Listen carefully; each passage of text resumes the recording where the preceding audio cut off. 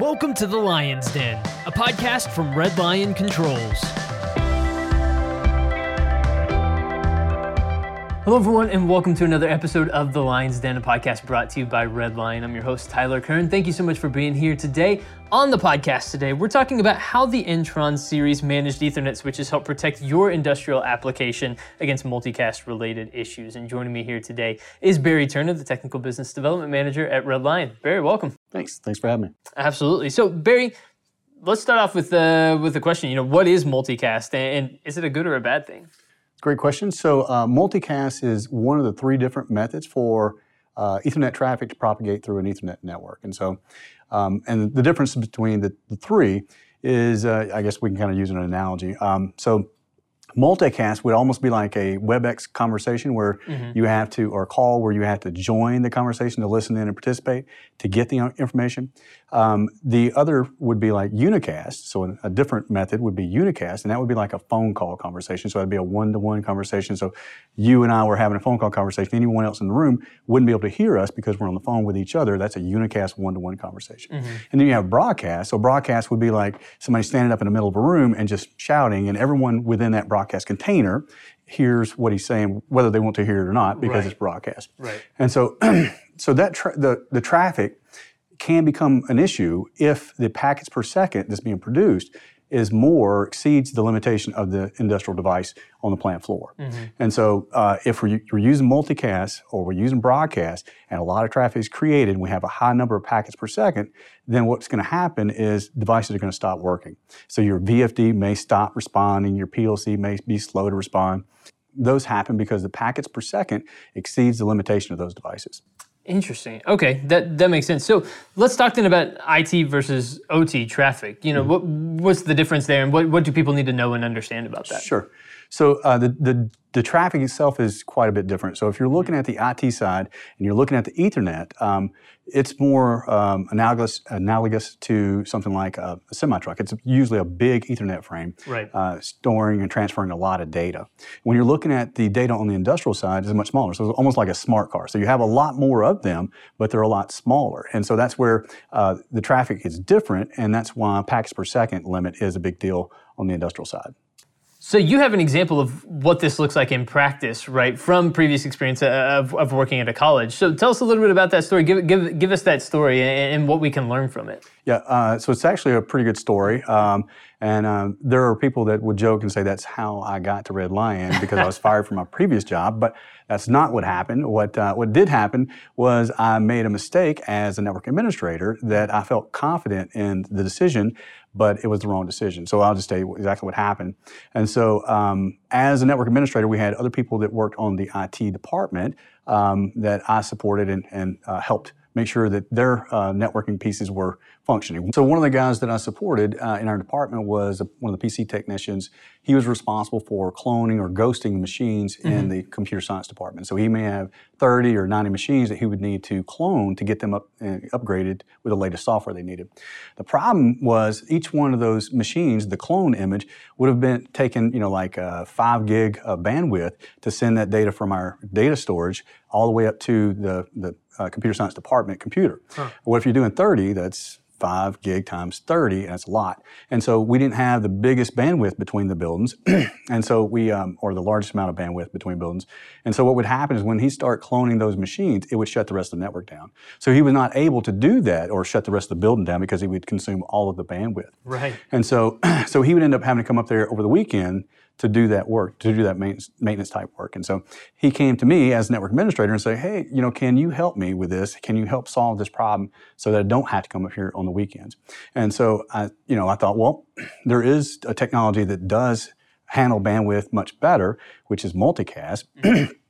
And so if we implemented multicast within our network, that will allow you to send that data from our data storage, our data center, all the way up to the computer science department one time, and then the multicast would then send it out to the 30 different machines or the 90 different machines, all from within the building, and not have to traverse that lower bandwidth link. And so, I told him that'll solve your problem.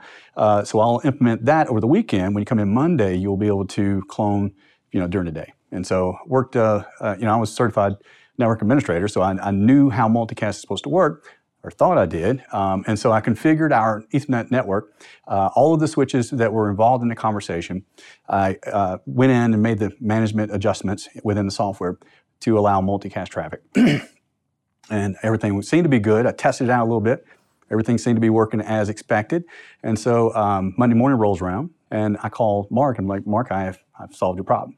I have implemented multicast on our network, and so you can use multicast without it causing a problem. And so you will now be able to clone a computer, or 30 computers, or even 90 computers at the same speed that you would normally clone one computer. It's like, that's fantastic. Well, you are welcome. I sense a plot twist coming. Yeah, there's a plot twist coming. Yeah, absolutely. So I tell him, once you do a test, so clone 5 computers. So he starts cloning 5 computers, and sure enough, the speed is the speed of cloning 1, but he's cloning 5 computers at the same time. So multicast seems to be working as expected. And so, I'm hearing him say that it's working. I think I'm probably done for the day, right? Like, I have solved this man's problem. I'm good. And so I hang up the phone with him, and then right after we hang up the phone, I get a call from our administration building.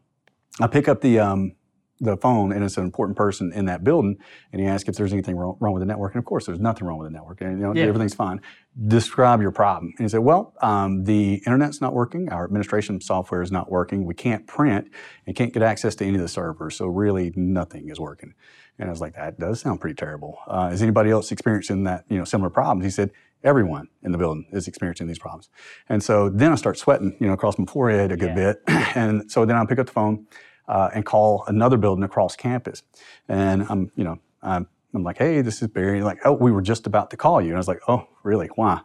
Because no one can print, no one can get access to the internet, no one can get access to really any networking resources, and we're not sure what's going on. So then I'm really sweating. So I hang up the phone quickly, and then I call Mark back. I'm like, Mark, you got to stop that clone.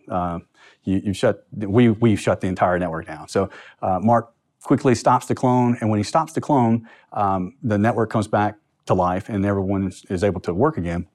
But those 5 computers are trashed for the rest of the day. But the moral of the story here is, or what really happened, was I had configured all the switches involved in the conversation for the multicast. And so the multicast was working, but it was the traffic that was being sent up there for the clone. Not only was it being sent up there, it was also being sent to every other device within our network. And so every printer, every PC, every scanner we had that was attached to our network was receiving the data, the traffic, the packets that were involved in that communication for the clone. So they were not able to respond to legitimate business because they were busy hearing the packets coming from that clone. And the reason that happened is because I didn't touch and configure all of the switches in our network properly. I only did the ones that were involved in the conversation. And so a better approach would have been to have switches that are automatically configured for IGMP. So there's a feature in the switches called automatic IGMP snooping. And what that does is that makes sure that multicast is always treated properly, and that multicast is never treated as broadcast, meaning it's going out to everybody. It's instead going to a group, and to hear that conversation, to participate in that conversation, you must be a member of the group. And that keeps the conversation local to the application, where it doesn't go to every other device on the network and shut everything down. And so when I was first interviewed for this job at Red Lion, I was told about the auto IGMP snooping feature of the switches, and I was like, that sounds fantastic, and would have saved a lot of time and problems at the college when I worked there. That's a fantastic example to be able to drive home. Yeah. Like, hey, here are the benefits. Here's how I experienced this in real life. Yeah. To really kind of let people know, like, hey, here's how this is applicable, right? Yeah, and it really is. Like I said, the multicast is, as long as it's configured properly on the switches, you're good to go. You're in good shape. Yeah. But if you misconfigure it, it will cause problems, or can cause problems on your network. And a lot of times, as the network grows and gets bigger and bigger, it becomes more apparent that the problem is there. So you may be misconfigured, but your network traffic may be low enough that it doesn't actually manifest in downtime. But as you add more things to the network, as it gets bigger, gets more complicated, eventually you start having VFD drives or other things that are dropping offline, and you do have downtime. That's right. So a better approach is to have the right networking equipment, maybe something that actually supports automatic IGMP snooping, so you don't have to worry about that at all because it does it for you, and then you're in good shape. How can people reach out if they have questions, if they want to talk to you about this or talk to someone at Red Lion, just about, hey, here's how could this work for me? and my particular needs, what's the best way for people to get in touch? Yeah, so if you want to reach out to me directly, you can reach me by email. So it's barry.turner@redlion.net. And then, I reply back to all emails.